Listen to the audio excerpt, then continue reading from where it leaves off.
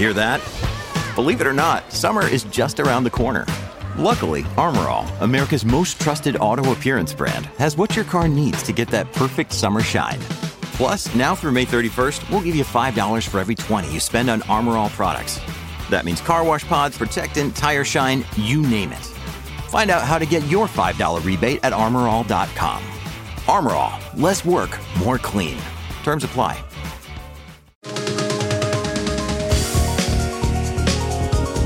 Elon Musk has tackled electric cars, space flight, and satellite broadband.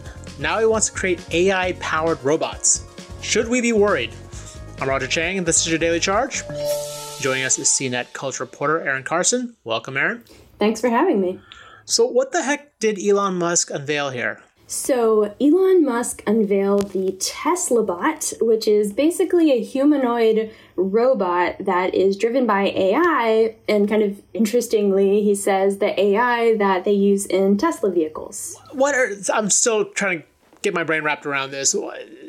Describe it. If you could do me a favor, describe a little bit, because we both watched the video, and just for the sake of our listeners who didn't, can you describe what he actually showed off on stage? Yeah, let me paint a picture for you. So this is like a 5'8", supposed to be about 125-pound human-looking thing that is mostly white, and then the top, once you kind of get to the shoulders, if you kind of almost imagine like a reverse V-neck, is black from about the shoulders up, and this would eventually, when it exists, have kind of a screen where the face is. And I know he showed some renderings of it, that the sort of beautiful tech CG rendering, but there was an actual, well, I won't say prototype, but there was something there on stage, right? Can you talk about what he actually showed off? There was absolutely something there on stage. So there was, I'm assuming it was a guy in kind of like a bodysuit that, was white and black, who came out on stage and was moving very robotically and then busted out some moves, was doing a little dance. I'm pretty sure he threw in a couple like moves from the Charleston, maybe like a half second of a Running Man in there, and kind of danced around on stage until Musk, I think, maybe had his fill. And sort of brushed him off. Yeah, it was a very strange moment. He, obviously said that was a joke and that wasn't real. Not that anyone was confused, because it was clearly a dude wearing spandex dancing. But getting into the details of how this would work, like how is this thing supposed to move? You said it would use some of the technology that Tesla already has worked on. Like, how is it supposed to work, and what is it for? That's right. So in the brains department, he was essentially saying that, all the AI that they had been using, including like the Dojo supercomputer, would be what powers this thing. And he said it just kind of makes sense to put it in humanoid form. And as far as the mechanics of it, we got, I think, about 3 or so slides, and they were kind of light on details. But he mentioned that this would be kind of like a lightweight material, whatever it ends up getting built out of. Yeah, it was interesting the way he was kind of nonchalant about this, because it feels like AI-powered robots are basically the plot of every sci-fi apocalypse movie, Terminator, what have you. Like, is this even a good idea? Right. So I think that there's like a couple points with that. For one, he was definitely sort of self-aware. I mean, Musk himself has been in the past fairly vocal about the dangers of developing AI unchecked.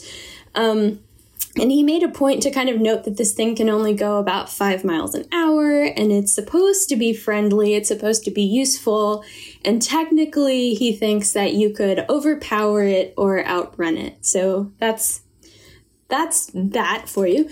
But, in maybe less of like a sci-fi kind of realm, he talked about this idea that really the purpose behind this robot is physical labor. It's supposed to do tasks that we humans maybe find repetitive or boring or dangerous. He referenced going to the grocery store. maybe not so dangerous, but definitely maybe not the most fun thing you do on, your free time. But something he also kind of referenced was this idea of economic impact and how, he was saying the foundation of the economy is labor. And so what do you do in the future when you don't have any kind of a labor shortage, And I think in this space, opponents or at least skeptics of automation and whatnot often note that when we're automating jobs, a lot of times these are like lower skilled jobs affecting people who are already, struggling within the economy. And so there's concern there. And so he made a reference to how he thinks that in the future, we're going to have something like a universal basic income if this is going to kind of flood that lower level of labor jobs. Yeah, that's a really good point. A serious point, actually, that like if this were a thing to be that would actually happen, like this would displace a lot of jobs, even a lot of new jobs. Like you could imagine like Uber Eats and DoorDash, like using something like this as opposed to a person. And so there could be huge economic ramifications if like this actually becomes a reality and starts replacing jobs. He did make the point that like his own facility and his own factories, a lot of those jobs, a lot of the work that goes into building those cars, it's all automated, or a lot of it's automated, a lot of it's robotics. And I guess that this is sort of an evolution of that, but it is still kind of a weird idea that, he seemed almost a little too nonchalant about like, oh yeah, of course it's going to be friendly. It's supposed to be friendly. Of course it's going to move slowly. But I was trying to think through, we were talking about this earlier, like, I don't really know how fast 5 miles per hour is. But I imagine if I'm running away from a robot, at some point I'm going to get tired, but the robot's going to keep going. And that's not bode well for me. I don't know. Right.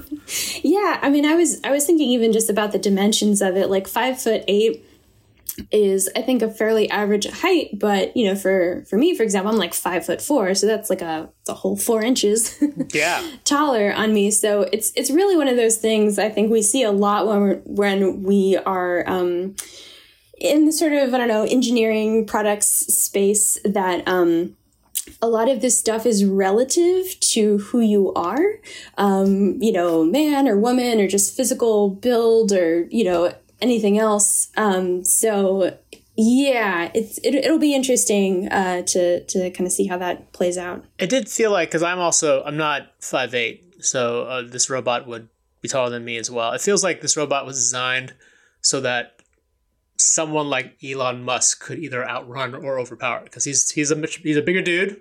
I'm assuming he could probably take one of these robots. But yeah, it just, you watch every sci-fi movie like iRobot, right? These robots aren't supposed to hurt humans or be a threat to humans, and like, of course they end up being that. And so it's hard to get my mind wrapped around this. But did he give a sense of when, we'd actually get to see something as opposed to, a person in a spandex suit? He said that, he's thinking that the prototype could be around like next year, actually, which is kind of seems soon.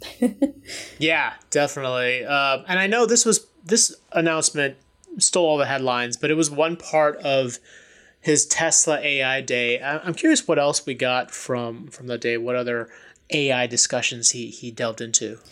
Right. So aside from Tesla Bot, the bulk of the day was really kind of dedicated to how Tesla's AI engineers are working on the comfort and the safety and whatnot of the full self-driving system. And so a lot of it was just kind of digging into how that works. There was a demonstration of the companies of that system, and kind of showing like how it navigates a route in suburban roads, and just kind of like digging deeper into how that system is aware of its environment and acts. Yeah, no, at one point in the presentation, he kind of referred to those cars as semi-autonomous, they're almost their own robots, but on wheels. So very interesting stuff. We'll see what happens with this. Aaron, thank you for your time. You can check out our story at cnet.com. If you have any questions, hit us up on Twitter at @TheDailyCharge, or sign up for direct text messages from me by heading to cnet.co/dailycharge. And if you liked what you heard, please rate and subscribe to the podcast. It really helps us out. For the Daily Charge, I'm Roger Chang. Thanks for listening.